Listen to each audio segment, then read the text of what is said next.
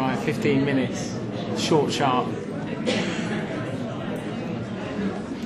Have you all found a friend to sit next to you?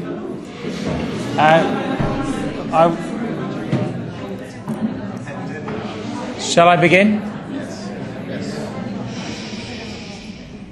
Thank you, Christophe Aigret, for your helpful shush. My name's David West, and I am the erstwhile partner, old couple, of Christophe Aigret and David West, Aigret West. We're celebrating our 10th year birthday party later this year, and so we're getting older and greyer and hopefully a bit wiser. It's wonderful to be up after the illustrious Liza, and I personally think you nailed that, and that was really, really interesting. My slides aren't quite as illustrious as those. I think Christophe and I came from a practice called Allsop Architects previously, and Christophe was one of the directors, and I had this extraordinary title of Director of Big, which was pretty cool thing to have on a bright pink business card on a Thursday night. Who are you? David West, Director of Big. I think there's this chap called Bjarke Ingels over in Copenhagen who's doing pretty good right now, who stole that somehow. Do you see that? Big stood for big architecture, and it got a lot of boos at the time, and it got a lot of, ooh, are you sure about that, particularly from the urban design sort of crew, which is probably sort of most of tonight. And I think the crucial thing that we did was give seriously ambitious visions to places. Frankly, completely the other end of the scale of the things that we're talking about tonight. So I'm reflecting on that as I'm sitting listening to Liza, actually, because lots has changed. And I almost guess that if one says the master plan is dead now, that maybe it will come back to life again in 10 years' time, because partly some of this is to do with semantics, and part of it is actually to do with time and zeitgeist and feel and words. And if I say everything's adaptable, everybody smiles. If I say everything's flexible, everybody's really, really happy. And if I say it evolves and evolves and evolves, it's a no-brainer. Of course, it does. You know, life evolves. And I think it's quite interesting, the kind of the detail and strategy thing that Liza said. When Christophe and I set up our practice, we set up our practice to say, actually, maybe we don't need to be the big name. You know, maybe we don't need to have such strong authorship. We will be Aigret West, and we'll be Studio Aigret West, because it will be our studio that makes the work, that makes the place. And the studio will invite in a lot of people to be involved in it, whether they be architects, urban designers, landscape architects, artists, clients, investors, landowners, developers, etc. And we will all work together. And that was incredibly important that studio came first. And as we're getting more successful and as our studio is growing, it's incredibly vexing because we still want to be studio. And that's key, we think, in the way that we approach things. But our mantra, and I remember being kind of laughed at for it at our 7th year birthday by Paul Finch, is strategy with specificity. Apparently specificity doesn't actually exist as a word in English language. I think it's something that Christophe made up. But really it's that zooming in and out of the detail, the big picture of the detail, the big picture of the detail. And so for me, whether the master plan is dead or not, and the flexible framework is the future, the desire and the insistency to go big, small, big, small, big, small, all the way through every single project that we ever get appointed to work on, for me, is the answer to the question. And it has been since 10 years ago. So it's not even that zeitgeist. It's big, small, big, small, big, small. Because our practice is 50-50, urban designer, architect, and we've done that, and we keep doing that. And maybe that's a good thing. And so I wanted to open with that. We always set up principles for projects. We always have key things that we make everybody talk about at the start of a project. We're a little bit more finding the way and a bit more intuitive than some other practices. I often worry that we're not quite as intelligent as some of the practices and that we don't investigate hard enough. Christophe's far more intelligent than I, and so he often says we should work harder on theory and work harder on why and work harder on kind of our professional side than just following our nose and following a story. But I still maintain my side of the table is just to work with whoever we have as our material to discover the place that will evolve. And so far it's not let us down. But we always set up principles that help shape our projects, however big or however small. And one of the principles that we find always really crucial is looking beyond boundaries, looking beyond red line boundaries. Whenever we get a site to look at, we always say, okay, thanks very much. Now, what's the bigger play? How could this place be better because of this thing that we're going to work on together? And it always changes the orientation of the scheme. It most of the time means a new ingredient or a new element actually introduced to the project. It always endeavours sort of new connections or new weavings. It almost always means that other people are invited in, other designers and other kind of protagonists. But it's absolutely key to our practice and to the way that we approach master planning or framework planning. Collective authorship is something that I think very much is part of our time and something that I think won't go away. I think very happily this is how we all now work.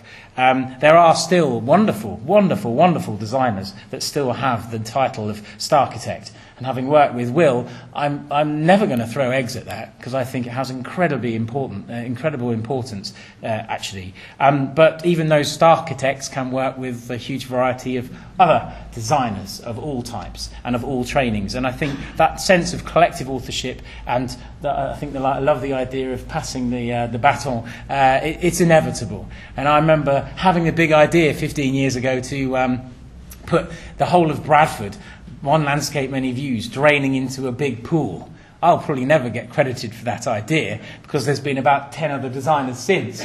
But the other day I went to an awards session and everybody was celebrating this extraordinary lake that sits in the middle of the Bradford. 15 years ago that. It was quite nice to see it's happened.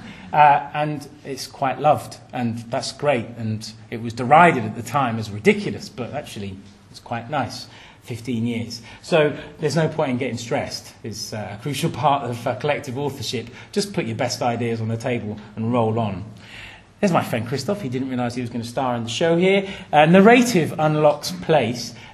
We find that if you haven't got a story, you haven't got a project, you haven't got a place, and you haven't got a cat and hell's chance of delivering something that someone might want to hang out in. I'm sure I didn't say that as quite as elegantly as Liza, but it's really, really crucial to sort of build the narrative of the place. There is always a story behind the layers and fabric that we inherit, and it always makes that project so much richer and so much more desirable, and it always takes us on these wonderful, wonderful journeys of specificity. Flexible frameworks. I like that. That's even bitmapped and blurred, but it's still clear. That was a product of about 6 months of intensive work. It looks like nothing. It's the East Croydon Masterplan. I remember saying at the time, this is the most boring masterplan we've ever authored. We worked brilliantly with an amazing client, London Borough of Croydon, to do it. And the brilliant thing was we didn't try to make the perfect illustrative plan that everybody falls in love with. We simply tried to coerce 6 different landholders, parties, agents, owners, and actually 3 or 4 different architects on both sides of the tracks to work together on the most important thing, which was the public realm. And the most important thing beyond the public realm was the thing that was going to open up the whole project, which was a bridge, a new bridge, to connect and weave things together. And you know what? This was like 15 years of hard yakka before suddenly Croydon said, hey, why don't we make an alternative type of plan, a plan that actually gets people to work together. And within 6 months, everybody agreed, and within 1 year, the bridge was built. It's one of the fastest turnarounds I've ever experienced, and that flexibility now can be inherited and woven into. I was absolutely delighted and surprised to land at the bridge, at the opening party of the bridge, to realise that Lisa had even been appointed, let alone made the most extraordinary space out front of the bridge that was almost more beautiful than the bridge. It was great. Wow, that was cool to see. That flexible framework of not getting too stressed about the building lines, the absolute design codes. Just get great designers to make great things and make them work outside of their normal envelope, and it's going to be all right as long as the public realm is woven and considered in detail. And so that was founding event night. Sorry, guys, the space is sort of creeping off the page. It was a bit thrown together, but it was a great night. You know, fireworks and everything. But crucially, this one piece links everybody. Everybody put their hands in the pockets, the public, the private, everybody together to make this place anew and to allow this place to start again and actually see a completely different dynamic. I love the concept of founding events. Founding events don't need to be huge pieces of infrastructure. They can be sketches on the wall. They can be pieces of graffiti that say, "I love you, will you marry me?" Which drove our entire approach to Park Hill alongside Hawkins Brown. And it's fascinating, I think, to just see what special things can sort of unlock sites and unlock places. Forging connections is another obsession of the studio, where we get a brief that we think, wow, that just doesn't make sense. Spend £1 million renewing the pavements on either side of the road, but why? They'll just look the same as they did, but slightly cuter. Can we spend that £1 million on doubling the length of the intervention and connecting the train station with the high street that's disconnected? Yeah, great idea. And can we make it look like a bright green stripy tie? Wow, that's a bit different. The connection is forged. As this is called Rebooting the Masterplan, I thought I'd have one slide just to play with it. Installing software. This is me having a chat with some interesting. They're wearing soft outfits, so I thought software.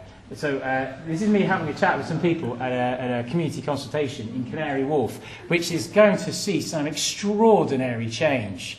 Urbanists and architects. I think there's an estimated 50 towers at circa 45 to 50, maybe even 70 stories planned in the next 10 years. I think that's an injection of 80,000 people into a kilometre, which is something to behold. And watch that space. But intriguingly, even in the context of that, and I'm going to use it, hyperdensity, as hyperdensity as Hong Kong and maybe a bit more, these people said, "Hey, we love your scheme." I was expecting to have a chat about, 45 stories, 50 stories, are you sure?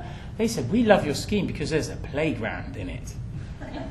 And, no, we really love your scheme. There's a school in it. And there's a health centre, and there's a couple of nice things here and there. No one was thinking about the height, no one was thinking about volume, no one was thinking, it was just purely about the software. And it was a real reminder. And if anybody's been to Look Mum No Hands around the corner and sense the zeitgeist, sense that sense of community, that is basically 3 guys and their bikes that just said, why don't we actually do more than men bikes?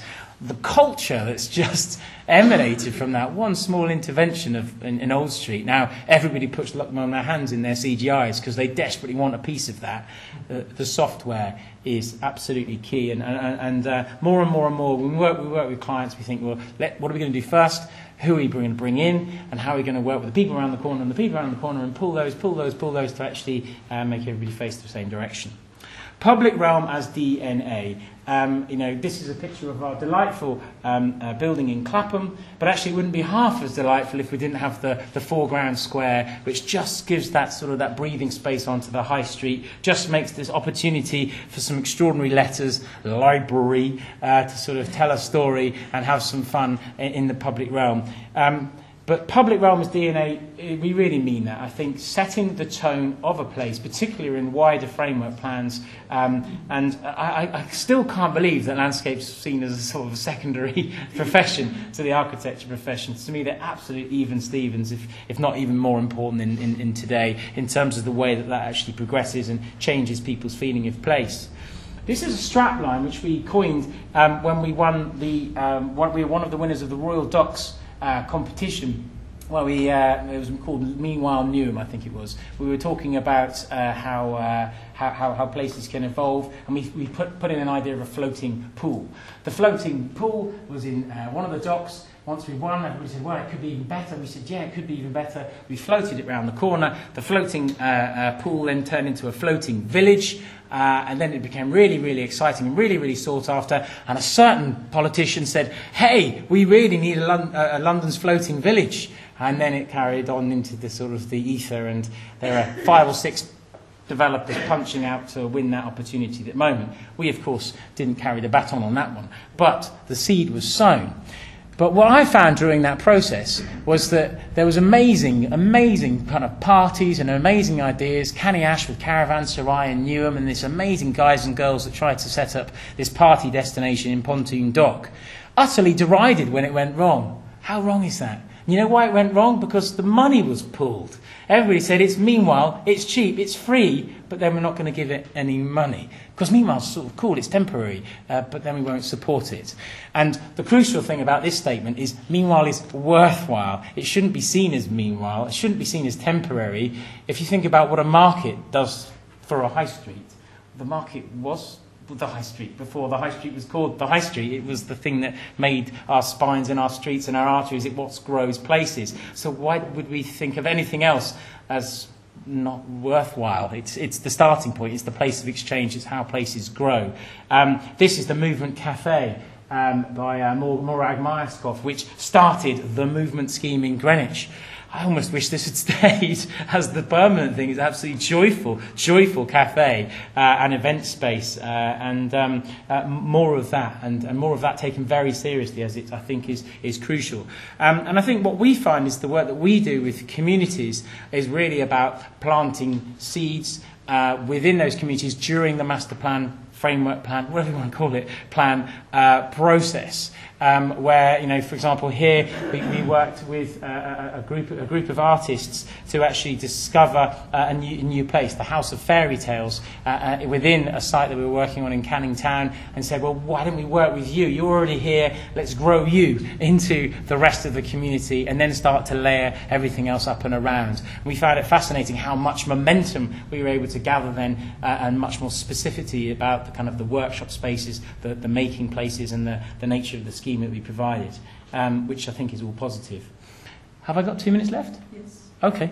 I'll give you one quick case study, which is a project very close to our hearts at the studio.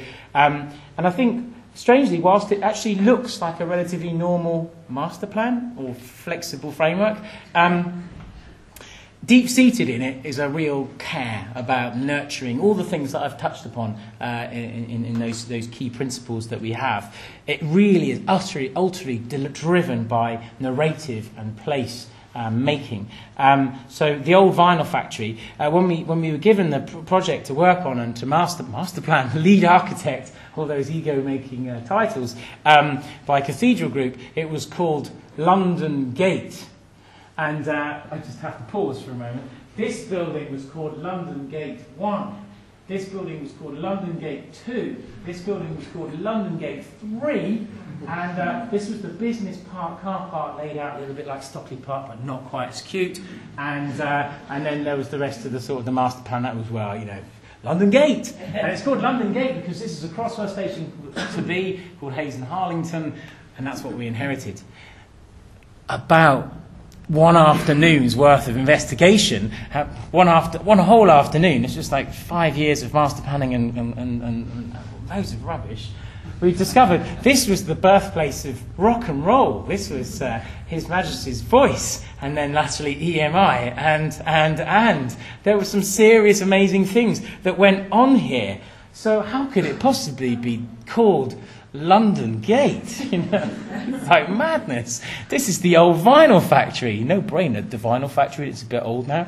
The old vinyl factory. And these are the sort of scenes that went on there in this completely and utterly woven carpet of mixed-use stuff. There's almost not an inch of public space to see in this site. It was just tight, rammed, amazing structures, big ones, small ones, packed in together. So how could we possibly sort of be kind of looking at a loose-fit master plan? We should be talking about a tight urban place. And we worked very, very closely with 2-3 other different architects to pull together an actually really simple framework plan that connected a sequence of spaces together, not surprisingly called The Groove. and the groove. Sorry about that one, Les. Not illustrious. the groove, I'll get there.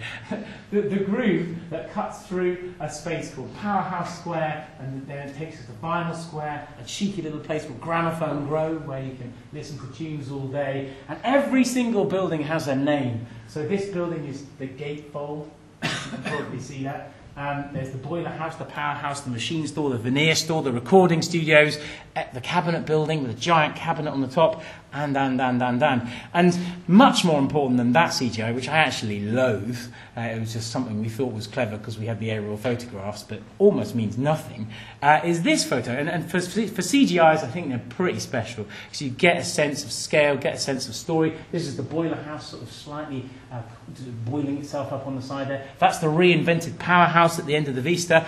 It was the powerhouse back in the day. It now will be the powerhouse of the entire development. It'll also be a spit and sawdust venue that you can sort of actually do sort of new recording space, and then that will then gravitate to a kind of a vinyl academy, which is quite an offbeat thing that we're looking to pursue. A new square, new stories, everything given completely and utterly new life, and new names and a dog. To sort of really get a totally new sense of place and a sense of ambition. And most crucially, Cathedral Group, our client on this one, are pushing. Once that seed was sown, wow, let's have the old Vinyl Factory recording sessions. Let's record again. Let's make some more music. Let's think about T-shirts. Let's think about records. Let's think about Boris. Let's think about coming together. Let's think about a canteen. Let's think about an amazing new pop-up studio. Let's wrap the powerhouse for a little while, and. And I think the crucial thing with this is that we worked with narrative, we worked with story, we worked with place, and it's already so much bigger, so much more amazing than it was. And we're a year into the project and starting to really see how everything else will come about. So, yeah, that was just my catch-up notes. Thank you very much.